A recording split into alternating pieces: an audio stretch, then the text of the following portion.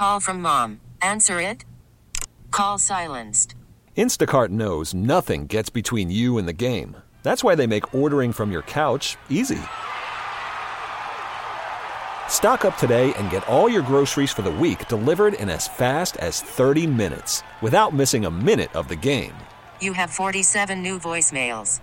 Download the app to get free delivery on your first 3 orders while supplies last. Minimum $10 per order. Additional terms apply. This episode is brought to you by Progressive Insurance. Whether you love true crime or comedy, celebrity interviews or news, you call the shots on what's in your podcast queue. And guess what? Now you can call them on your auto insurance too with the Name Your Price tool from Progressive. It works just the way it sounds. You tell Progressive how much you want to pay for car insurance, and they'll show you coverage options that fit your budget. Get your quote today at Progressive.com to join the over 28 million drivers who trust Progressive. Progressive Casualty Insurance Company and Affiliates. Price and coverage match limited by state law. Let's go to the Harbor One hotline. Joining us now, Odyssey NBA insider, former NBA GM, our friend Ryan McDonough is here with Gresh and Keefe, and all the insider calls are presented by BetQL. Get access to data and insights the sportsbooks don't want you to see. Be smarter, bet smarter, beat the books. Download the BetQL app today or visit BetQL.com today. Ryan McDonough, we have us a mess in Boston, friend. How are you? Well, gentlemen, I'm doing great. I found it's a lot more relaxing to be a former NBA executive, if it is a mess, as you described, and watch the games on TV than it is actually doing the job, which I did for 15 years. So I'm doing well. That's true. Undefeated, right? The last couple of years, Ryan, so you can't go wrong there. Exactly. Yeah, I haven't lost a game in a long time. But I think one of the big talking points after last night's game, well, actually, there's a lot of different directions, really, but they blow a huge fourth quarter. But I'm interested in your thoughts from the executive level when one of your players publicly calls out other players, and in particular when you have a starter calling out the 2 superstars on the team. What is your reaction to that? Yeah, well, those are obviously 3 of the core players on the Celtics who were involved, Marcus Smart, and then the 2 star wings, Jason Tatum and Jaylen Brown. So you'd obviously prefer those things get handled behind closed doors. What we don't know is, was this something that Marcus Smart brought up previously in training camp and the preseason, even through the first couple weeks of the season, and now he was publicly airing his frustrations.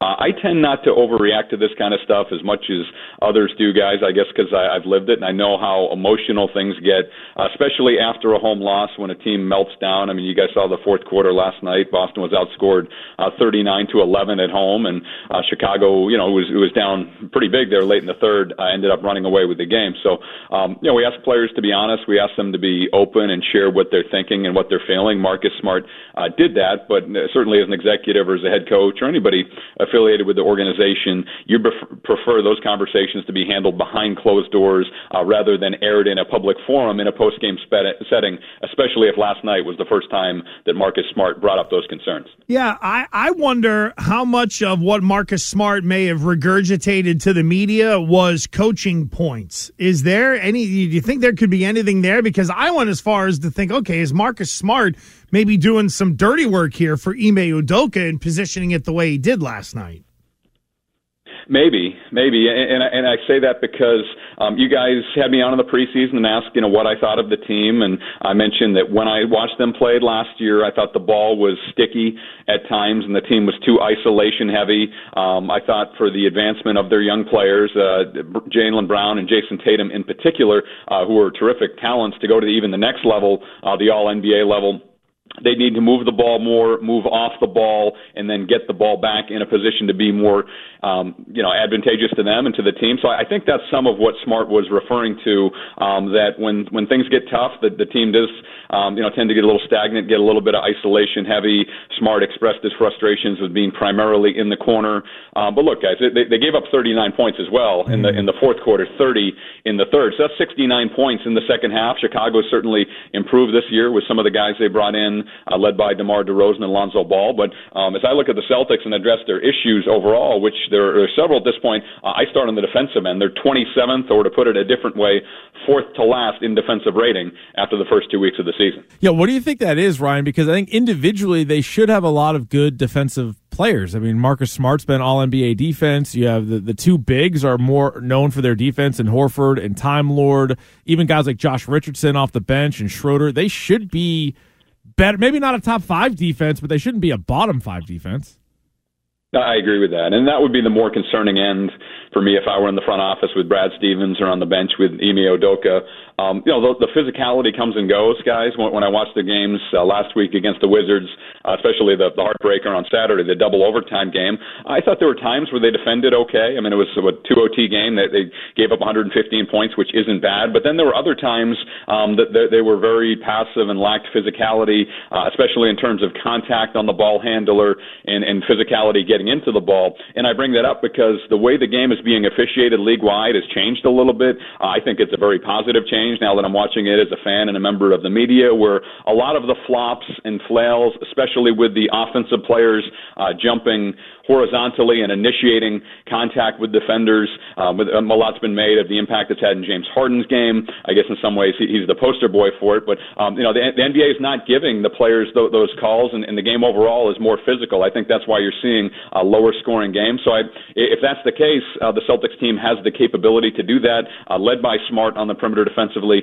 but they need to be more consistently physical and aggressive. And look, if they lose games because they're too aggressive and fouling a lot, I think Ime Udoka and Brad Stevens and those guys would be happier with that than if they're too passive and let the opponent, especially on the perimeter, do whatever they want with very little resistance and very little contact. Odyssey NBA insider Ryan McDonough here with Gresh and Keefe. He joins us on the Harbor One hotline.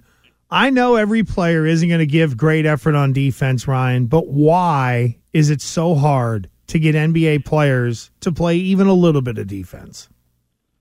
Well, I think, Gresh, that's part of our fault as evaluators. I'm a former executive now, but, even members of the media, fans, we tend to overvalue offense, I think, especially in terms of points scored. As you guys know, you watch SportsCenter or the highlights. It's very rarely a guy getting in a defensive stance and pressuring the ball 94 feet or taking charges. That's not what makes the highlights, and frankly, that's usually not what guys get paid based off of.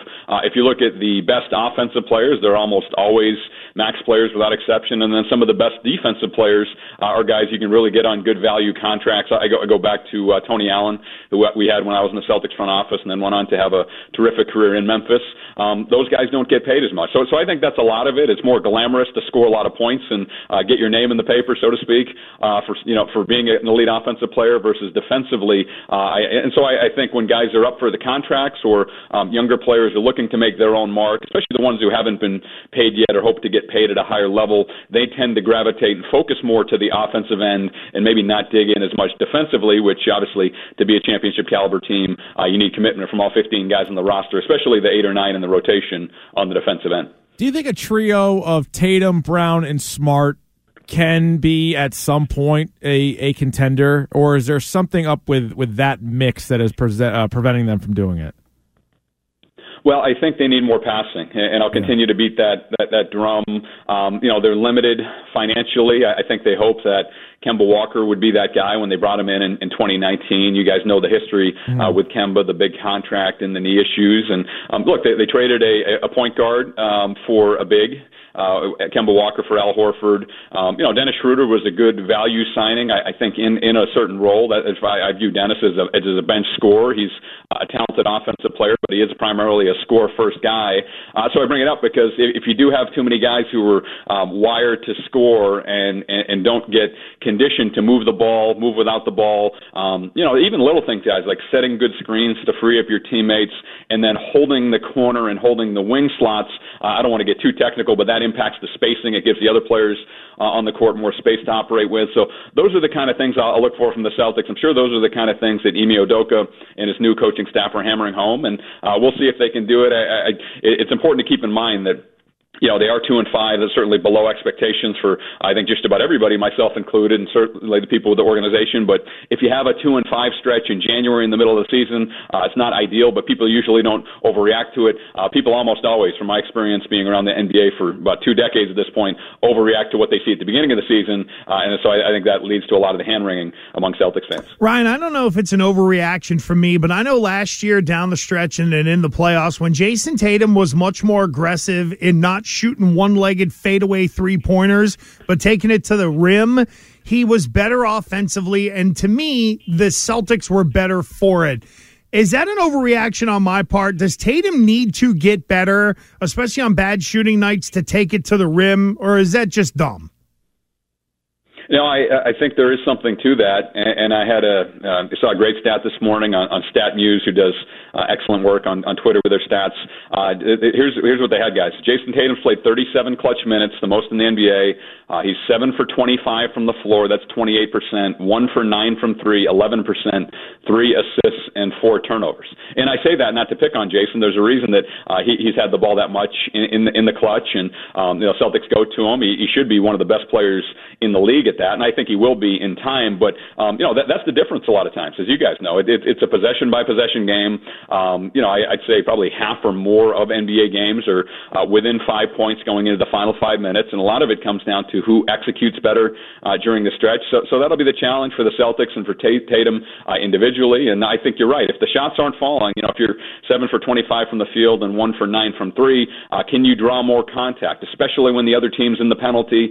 Can you get to the free throw line? He's a good free throw shooter. Those are the things I'll be looking at, and those are the things the Celtics should be, I think, focused on, because if the shots aren't falling, you look for ways to make the game easier, and the easiest way to score under pressure is get to the line, especially if you're an above-average free throw shooter. We addressed what Marcus Smart said post-game. We did not mention what Jason Tatum and Jaylen Brown said post-game because they didn't say anything post-game. They declined to speak after a fourth-quarter collapse like that and another loss at home. I'm curious, is that something that, as a GM, would you even step in and follow up with those guys, or is that something that the head coach would do, or do you just ignore it? Or maybe we make too big a deal out of it because we're in the media, but that seemed like an opportunity to take some accountability, show some leadership, and both players punted on it. I think the totality of what happened last night, the fourth quarter meltdown, Smart's comments, and then the lack of comments that you mentioned by Tatum and Brown do give Ime Udoka and Brad Stevens an opportunity to address it as a group. And I think that's the way it should be addressed, especially this early in the season. You don't want to let things linger or fester. And there were multiple players involved. And I think the messages are different. It's to Marcus Smart. It's, look, we want to keep this stuff internal. This stays in the locker room. If you have any issues, we view this as a family. So any issues we'll address head on, and just say it. If you have an issue with Jason or Jaylen or Ime or whoever, let's say that and work through it behind closed doors. And then Jason Tatum and Jaylen Brown, as young leaders and the future leaders of the team, you can't do that. You can't only show up and be in front of the cameras when things are good and when we win by 30 and you guys play great. Being a leader, means being present and showing up in times that are good and bad, and when it's easy, when you're winning, and when it's difficult, when things aren't going as well. So I think as a group, it's easy. I don't say it's easy, but it's important to address the group, and I think it's also important for beyond those three guys, the other 12 to 14 guys on the roster. It's important for them to hear it as well, and for people to say, okay, there's some things that went down after the game last night that organizationally we're not comfortable with. In this organization, the Celtics organization, we're not going to let that linger. We're going to address it head on and hope to get everybody on the same page, rather than letting issues linger that may divide the team going forward if they go unaddressed. Odyssey NBA insider Ryan McDonough. Thank you, Ryan. We always appreciate the intel. We'll catch up with you soon. Thank you. Anytime, guys. Thanks, Ryan. And Ryan is presented to us by BetQL. Okay, picture this. It's Friday afternoon when a thought hits you. I can waste another weekend doing the same old whatever, or I can conquer it. I can hop into my all-new Hyundai Santa Fe and hit the road. Any road. The steeper, the better. Because my all-new Santa Fe is available with H-Track all-wheel drive, so I can hit the trail without a worry in the world. Heck, with 3 rows and best-in-class rear cargo space, I can pack the whole family in with all our gear. We've got available dual wireless charging for our phones, so we'll never lose touch with civilization, and we won't lose touch with the primordial power of Mother Earth. So which is it? Waste the weekend or do something a little more epic? And conquer it in the all-new Hyundai Santa Fe. Visit HyundaiUSA.com or call 562-314-4603 for more details. Hyundai, there's joy in every journey. This episode is brought to you by Progressive Insurance. Whether you love true crime or comedy, celebrity interviews or news, you call the shots on what's in your podcast queue. And guess what? Now you can call them on your auto insurance too with the Name Your Price tool from Progressive. It works just the way it sounds. You tell Progressive how much you want to pay for car insurance, and they'll show you coverage options that fit your budget. Get your quote today at Progressive.com to join the over 28 million drivers who trust Progressive. Progressive Casualty Insurance Company and Affiliates. Price and coverage match limited by state law. T-Mobile has invested billions to light up America's largest 5G network, from big cities to small towns, including right here in yours. And great coverage is just the beginning. Right now, families and small businesses can save up to 20% versus AT&T and Verizon when they switch. Visit your local T-Mobile store today.